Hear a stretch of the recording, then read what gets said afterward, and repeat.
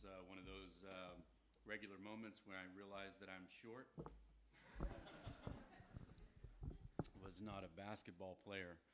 I was a wrestler. You have a great voice, brother. Thanks for that reading of the scripture, man. That was solid, man. He's got a gift there. As Jay said, my name is Reid Monaghan. I'm up in New Jersey, about an hour away. In fact, I got in my car this morning to drive here, and I was sitting in my car going, I'm so sick of driving my car. But I was like, I only have an hour. This is easy. This past week, I returned from California, where Pastor Jay and our wives, Shana and Casey, my wife, we were out at a pastor's retreat. I got in like 2 a.m. Then the Friday after that, closed on the mortgage of a daycare center that closed down. And by God's grace and His purposes, providence, and timing, gave us that facility. Closed on that, preached 2 times, taught guys all afternoon in a discipleship kind of setting, and then drove 11 hours to see my family. My wife's from North Carolina. Every summer she disappears from New Jersey to go be with her family. So I drove down there, spent a few days, just drove back, went to a wedding, got in my car this morning and said, it's only an hour. And I get to be with 7 Mile Road, which is such a blessing to us. Jay did not mention, we've been partners since the beginning. A church is coming up together. But you guys have just recently invested so much in our church. A wonderful gift to help with us building out a facility that we're going to transform by God's grace for His use and His purposes in Jersey. We also feel like sister churches in a similar way, in the sense that we represent the Desi Nation with you. 2 of our elders are Indian, one from North India, one from South India, so they all send their greetings as well. Well, let me pray for us as we jump into a very important subject. Jay said, hey, what is the one thing you would bring to us? I was like, all right, we're going to bring it. So would you pray with me? Father, thank you that you did not leave people in sin and despair, but you entered space, time, and history in your Son, Jesus, coming to earth to rescue, to save, that He came with a purpose, He came with a mission. He didn't come to just make us good people. He came to transform our lives, save our souls, give us a kingdom, and give us a mission and purpose to live together here on the earth.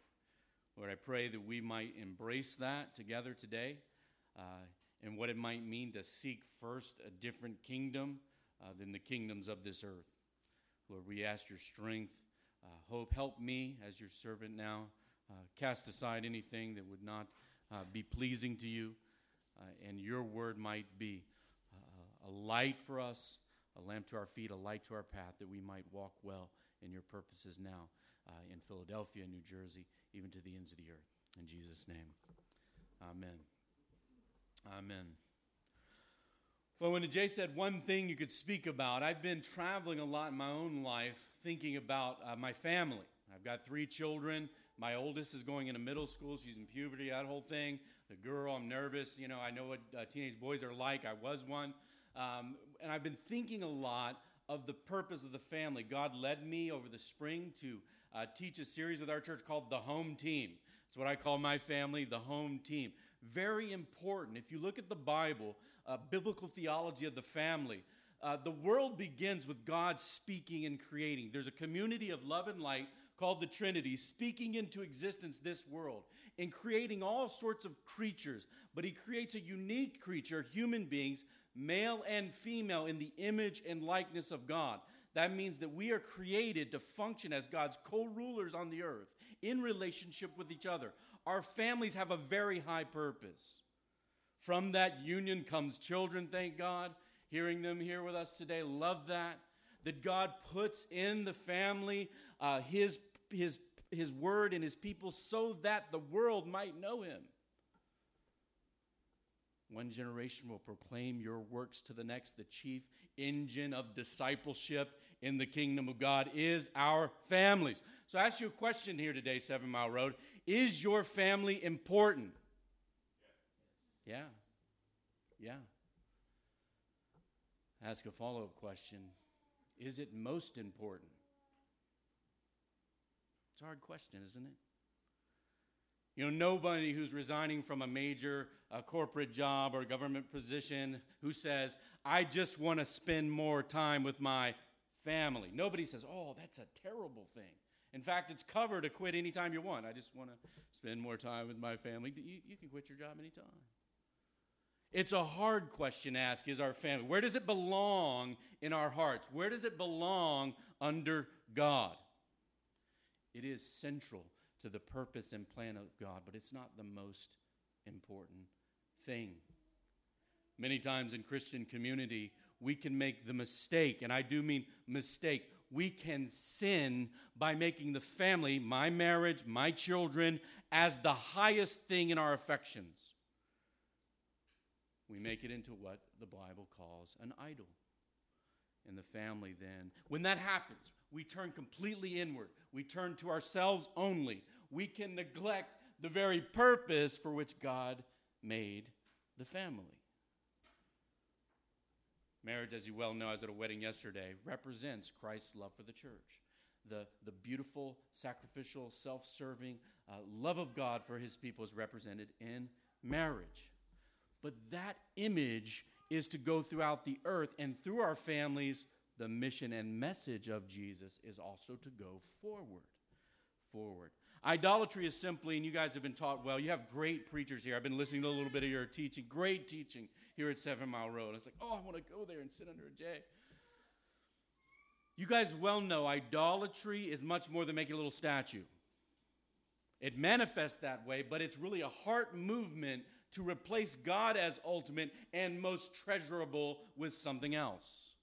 And we certainly can do this with our families.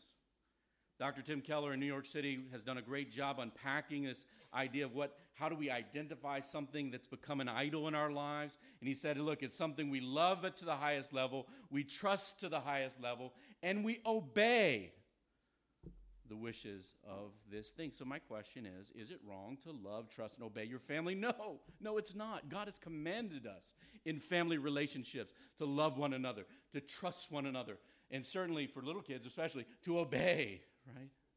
To obey.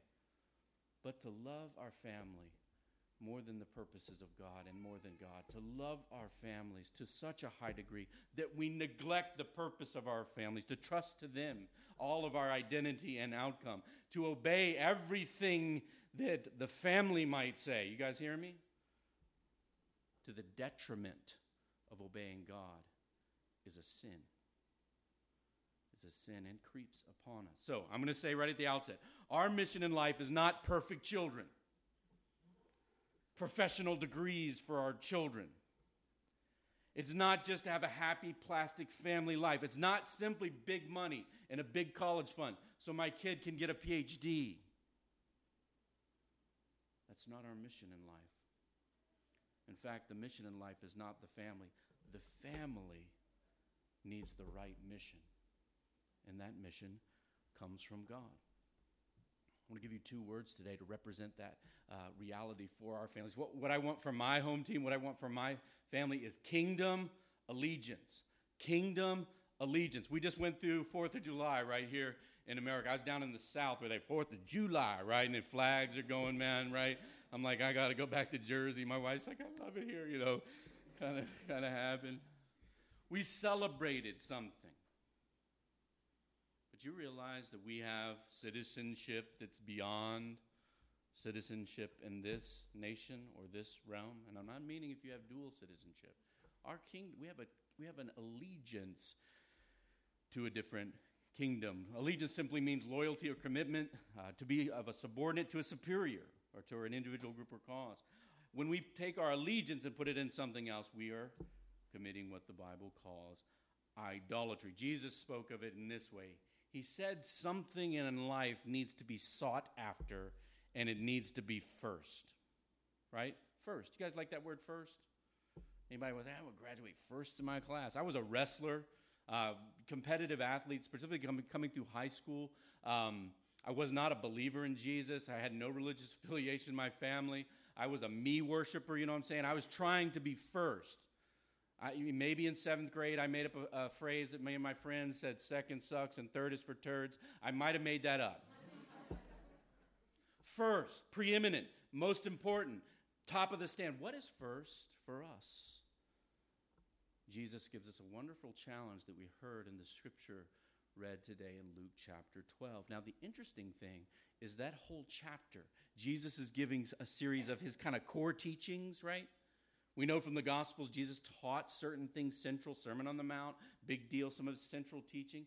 In Luke 12, the context for this exhortation from Jesus is not being afraid of people, to be about the purpose and mission of God on the earth, not being about monies to the sense that we worship our things. That's the context. Fear of man, fear of not having enough money. That's the context for what we read here in Luke 12. He said to his disciples, "Therefore I tell you not to be anxious about your life, what you will eat, nor about your body, what you will put on, the clothes we wear. For life is more than food, and the body more than clothing. Consider the ravens." Jesus takes as an illustration stuff he made. I love that. Hey, look at that bird I made. The ravens, they neither sow nor reap. They're not working hard every day. They neither have storehouses nor barns, yet God feeds them. Of how much more value are they than the birds? And which of you, by being anxious, can add a single hour to the span of your life? And he's saying, which one of you, right? Can you add to your life any longer than God wants it to be? The answer is no. Worrying about it doesn't change that. If then you are not able to do a small thing, such a small thing as that, why are you anxious about the rest? Consider the lilies. Look at the flowers, how they grow. They neither toil nor spin. Yet I tell you, even Solomon in all his glory was not arrayed like one of these. But if God so clothes the grass of the field, which is alive in the field today and tomorrow thrown in the oven, how much more will he clothe you? Oh, you of little faith. You don't trust us. Trust me, Jesus is saying. And do not seek what you are to eat, what you are to drink, nor be worried. Easier said than done. For all the nations of the world seek after these things. And your Father, this is family language, your Father knows you need them. God knows you need food, clothing, water to drink, a place to shelter yourselves and your family. God knows that. Your Father knows that you need them. But instead of worrying, instead of freaking out, instead of running around crazy and anxious like the rest of the world does, right? It's the human condition. Instead, seek his kingdom. The Gospel of Matthew says, seek first his kingdom, and these things will be added to you as well. Fear not, little flock, for it is your Father's good pleasure to give you the kingdom. Sell your possessions, give to the needy.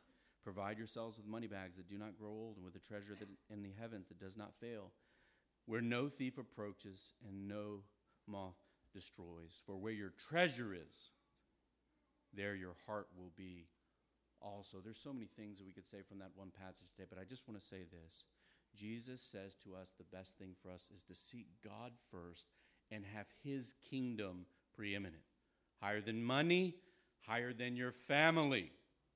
In fact, your family together needs to have this kingdom allegiance so that the orbit of their lives will be aligned with God and not out of whack, scurrying around, worried about everything in the world. Worry, fear, anxiety about everything all the time, or the shifting of the heart to seek something else, to seek the kingdom of God. You guys realize this is a phrase used in the Bible repetitively in the Gospels, the kingdom of God. So when we talk about kingdom allegiance, we have to say which kingdom. The Father is pleased to give us something, to give us a kingdom.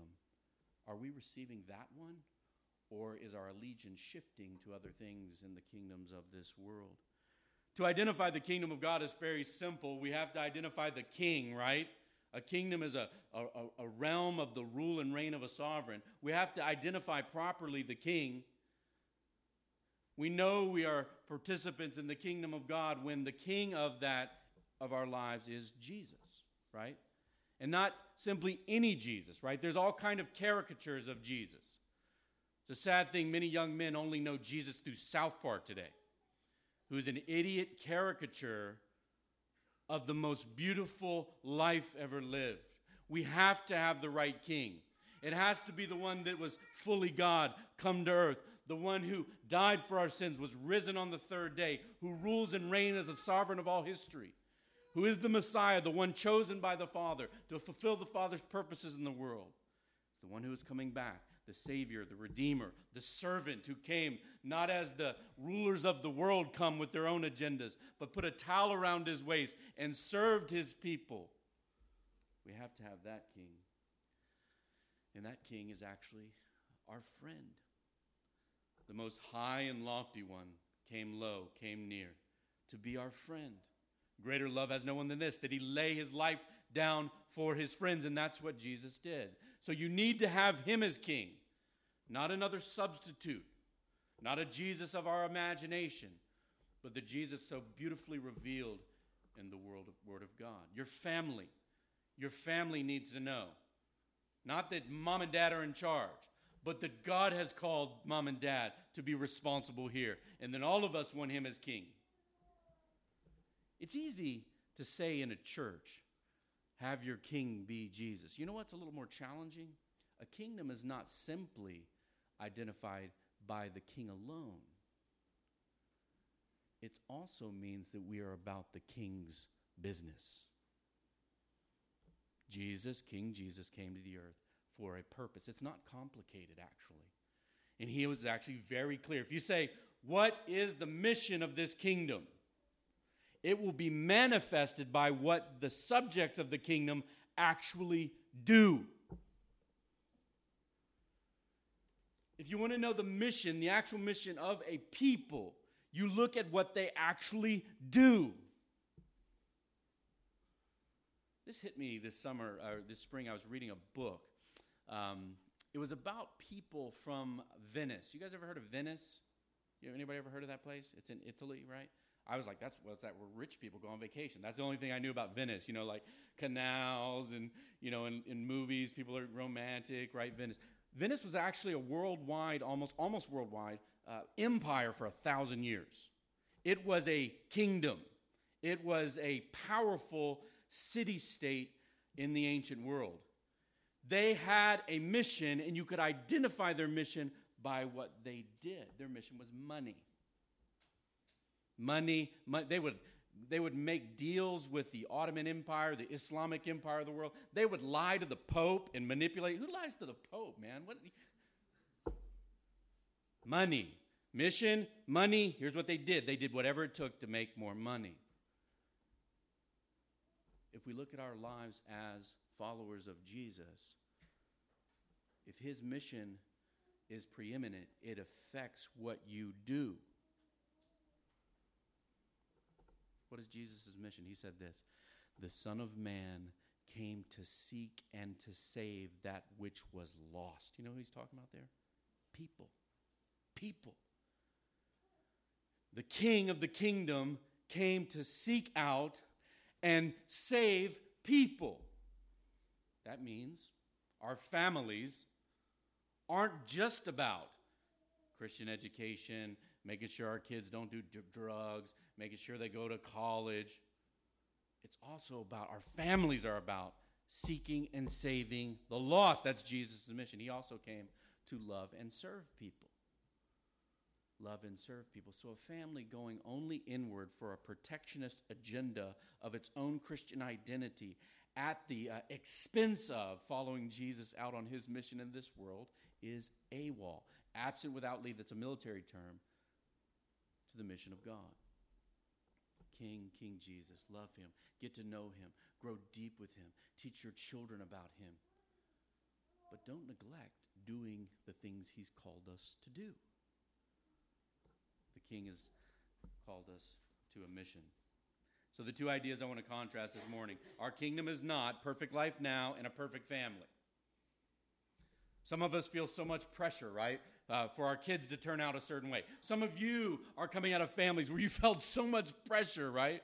Go study. I'm done studying. What do I do now? Study some more. Okay, all right. Our mission is not a perfect life now and a perfect family. Our kingdom flows from the calling and mission of Jesus on our lives. That means and I love this because anytime you see a good movie where people are joined together with a mission, there's going to be battles to fight. There will be people to protect, good news to proclaim, and hope to offer to others, and love to be given in Jesus' name.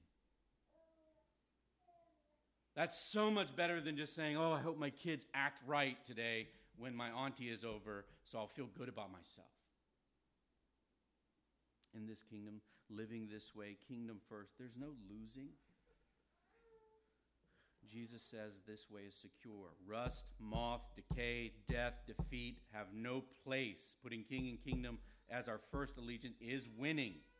So we prepare our families, right, to live as subjects of that kingdom. So your discipleship of your children, when you come to this parenting thing, what does it mean to parent our children? It should include equipping our families to live together on the mission of God, right?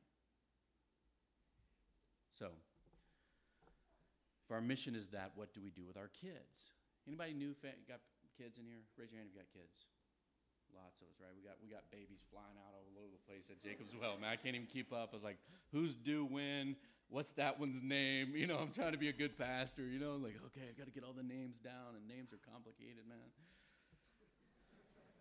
We have a responsibility, right? Do we not, parents, with our children? So, the things that we have to do to prepare our families for a mission, our children even, are not going to be surprising to you, but they have a different purpose.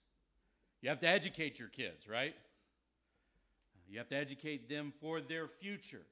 But if you're only thinking about their job there, you're not educating them rightly. We're educating them for the kingdom citizenship that they will have when they place their faith and trust in Christ. Educating our children for the purposes of God. That includes schooling. Anybody homeschool here, public school here, Christian school here, right? Any of those? You know which one's right, don't you? Ask your pastor. No, I'm just kidding.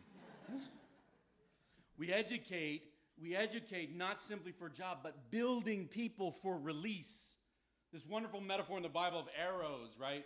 A father with a lot of kids has a quiver full of arrows. They're released in the world in battle. They have a purpose to go out in this world as kingdom citizenship. So we build for release. When I identify our children's gifts and encourage them in that, I help them identify how they might serve the kingdom through their vocation and calling. Do you realize God gives kids different gifts? I know you all want your kids to probably all be doctors, but maybe some of them won't be. There's different skills and talents and abilities God gives our children, and we want to develop those not just for them, but for the kingdom of God. We live in a culture today that has two extremes when it comes to children. We have a culture today that wants to tell people that their individual worth and value is not the primary thing, but rather their class, their gender, their race, their country of origin, what they can produce in a society is more important than their individual worth and value. King Jesus loves our kids, individually wants to save them by his grace and bring them into his purposes. We also have to avoid the temptation that kids start thinking that they are the sole purpose of everything on the earth. Parents, we can do this. We can make them think that they are the center of the universe, right? They're all singing an R. Kelly song, believing they can fly. Our families and our children, we need to teach them, yes, you're valuable to God, but you're not the center of the universe. He is. We disciple in that direction. We build children for release. And then kingdom, we build for multiplication. You guys realize right at the beginning of the Bible, when the first family is formed, male and female, they're brought together and they're told, be fruitful and what? Multiply. Now we know what that means, right? Babies. But that principle throughout the Bible is much deeper than just populating the children's ministry at 7 Mile Road or Jacob's Well. It means more images of God living for the purposes and ways of God and representing him on the earth. Now, the original first parents tapped out on that calling. They sinned against God, turned aside from God, and neglected their purpose as image of God and sinned. God, through the gospel, through the mission of the church, is bringing people back to himself to be fruitful and multiply images of God to do the mission of God on the earth. This is what our families are for. So one family have children, our family gets to multiply mission influence. The gospel always has and always will go forth in the earth through communities. That's why your family matters so deeply. It's a place, it's a small community where God's glory can be seen.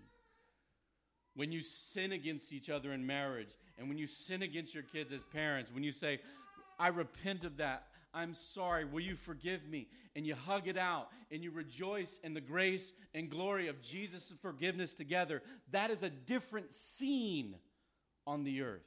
It's a different scene than I grew up with. My parents married 28 years, divorced. My dad was an alcoholic, arrogant, agnostic man. You know, my kids sometimes, they ask me, Daddy, did your father tell you he loved you all the time? And I'm like, don't ask me these kind of questions. What are you trying to make me cry? The scene where the gospel is lived out and enacted in a family can be a beautiful testimony to the glory of Jesus Christ, the King of the kingdom. It's not seen everywhere. And when your family come together as a family of family, 7 Mile Road, or your GCMs together, the opportunity for the king and the mission of the kingdom to go forth is vast and very important to God. The mission always includes multiplication. That means new babies, adoption, also evangelism. That means people hearing the gospel, right, who are outside of the kingdom, who come to faith in Jesus. And we say, you've been buried with him in baptism, raised to walk in newness of life. Jesus described this as birth, spiritual birth. So the fruitful and multiplication mandate right in Genesis, when the gospel goes forth, God enlivens a heart and makes someone alive. Fruitful, multiply. It's the work of God. New Christians in baptism.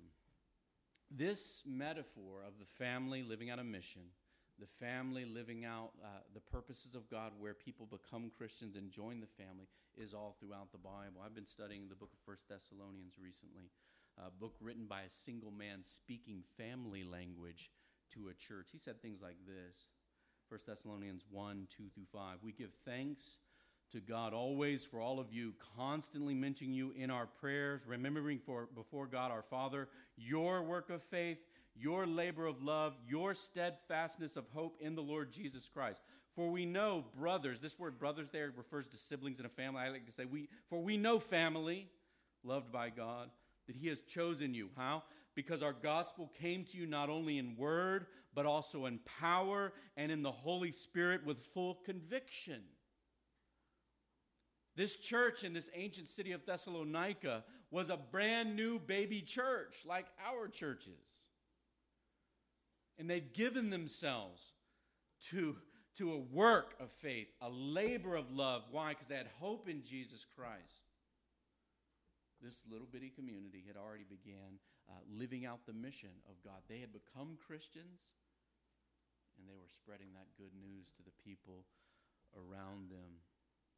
And the guy who wrote this letter, a guy named Paul, was very clear when he spoke to them in chapter 2. He says, for you know how like a father with his children, this is a family, we exhorted each one of you and encouraged you and charged you to walk in a manner worthy of God, who calls you into his own kingdom and glory. That the family invitation from the Father for our families and our lives together is to be brought into his kingdom and to participate in a glory enterprise on the earth where God is glorified when sinners turn to him in repentance and faith and the family grows.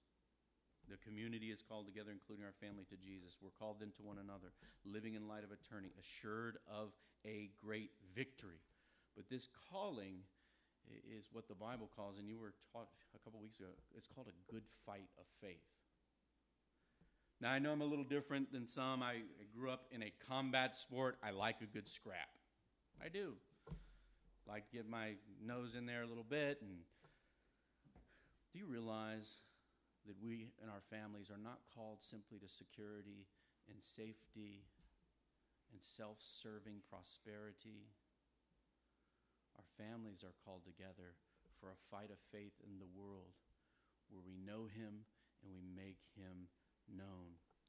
Others might give you a hard time for this.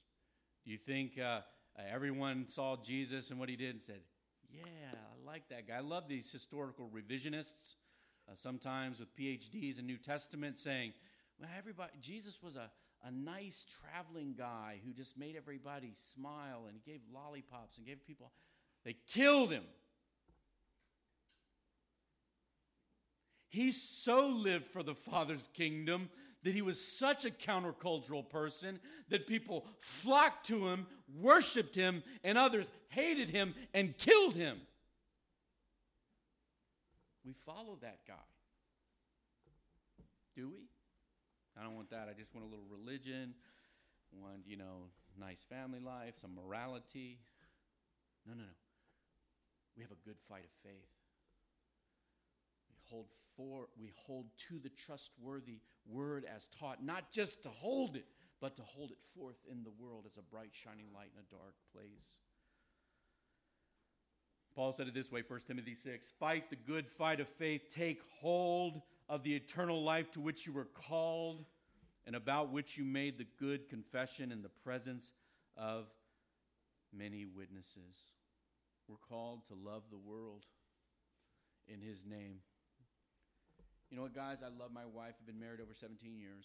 Got 3 children, 12, almost 10, and 7. Girl, boy.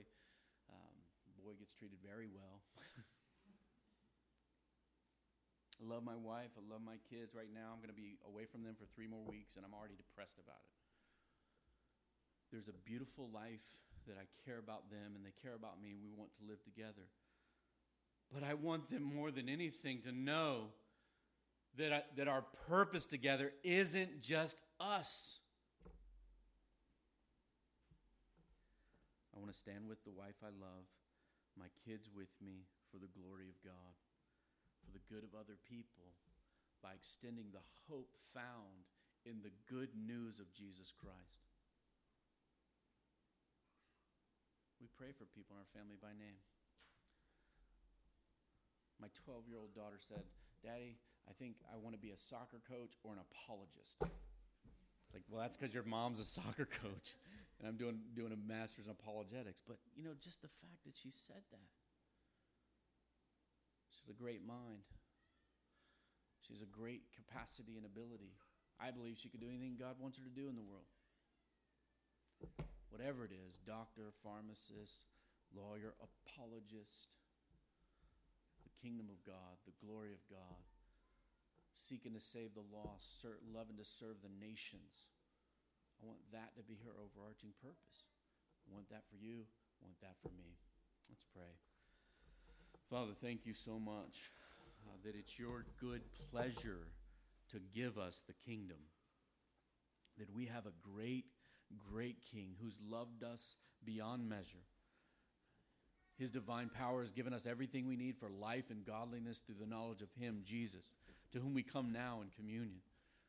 Through the knowledge of him who called us for his own glory, for his own purposes. Lord, you didn't call us to yourself simply to be comfortable, safe people. But Lord, there's a freedom that's greater than the freedom that we celebrate here in America on the 4th of July. There's a freedom from sin, a freedom from death, a freedom from judgment, all guilt, all the stain of sin wiped away. Lord, we know where your Spirit is. There is true liberty. There is true freedom, that Jesus came as a revolutionary into this world with a different reality than the world around us. Lord, to keep us from idolatry of worshiping our families, worshiping money, worshiping our comfort. And Lord, let us be people like Jesus, sacrificial servants of the world. And Lord, let this church, let our churches be that kind of community where we love and serve one another, because it's a wonderful place. It's a little like heaven when sacrificial servants love and serve one another. But Lord, let it not be simply inward in our lives, but let us have courage to hold forth the gospel to those who are perishing. Lord, you saw fit, either through our family or a friend, to bring the gospel to us. Lord, I pray you would use us in our time and space. Use 7 Mile Road greatly for your purposes. Use these people in each other's lives, but Lord, use them as a family for your mission in this world, that you might seek and save the lost through them. and the light would shine greatly here.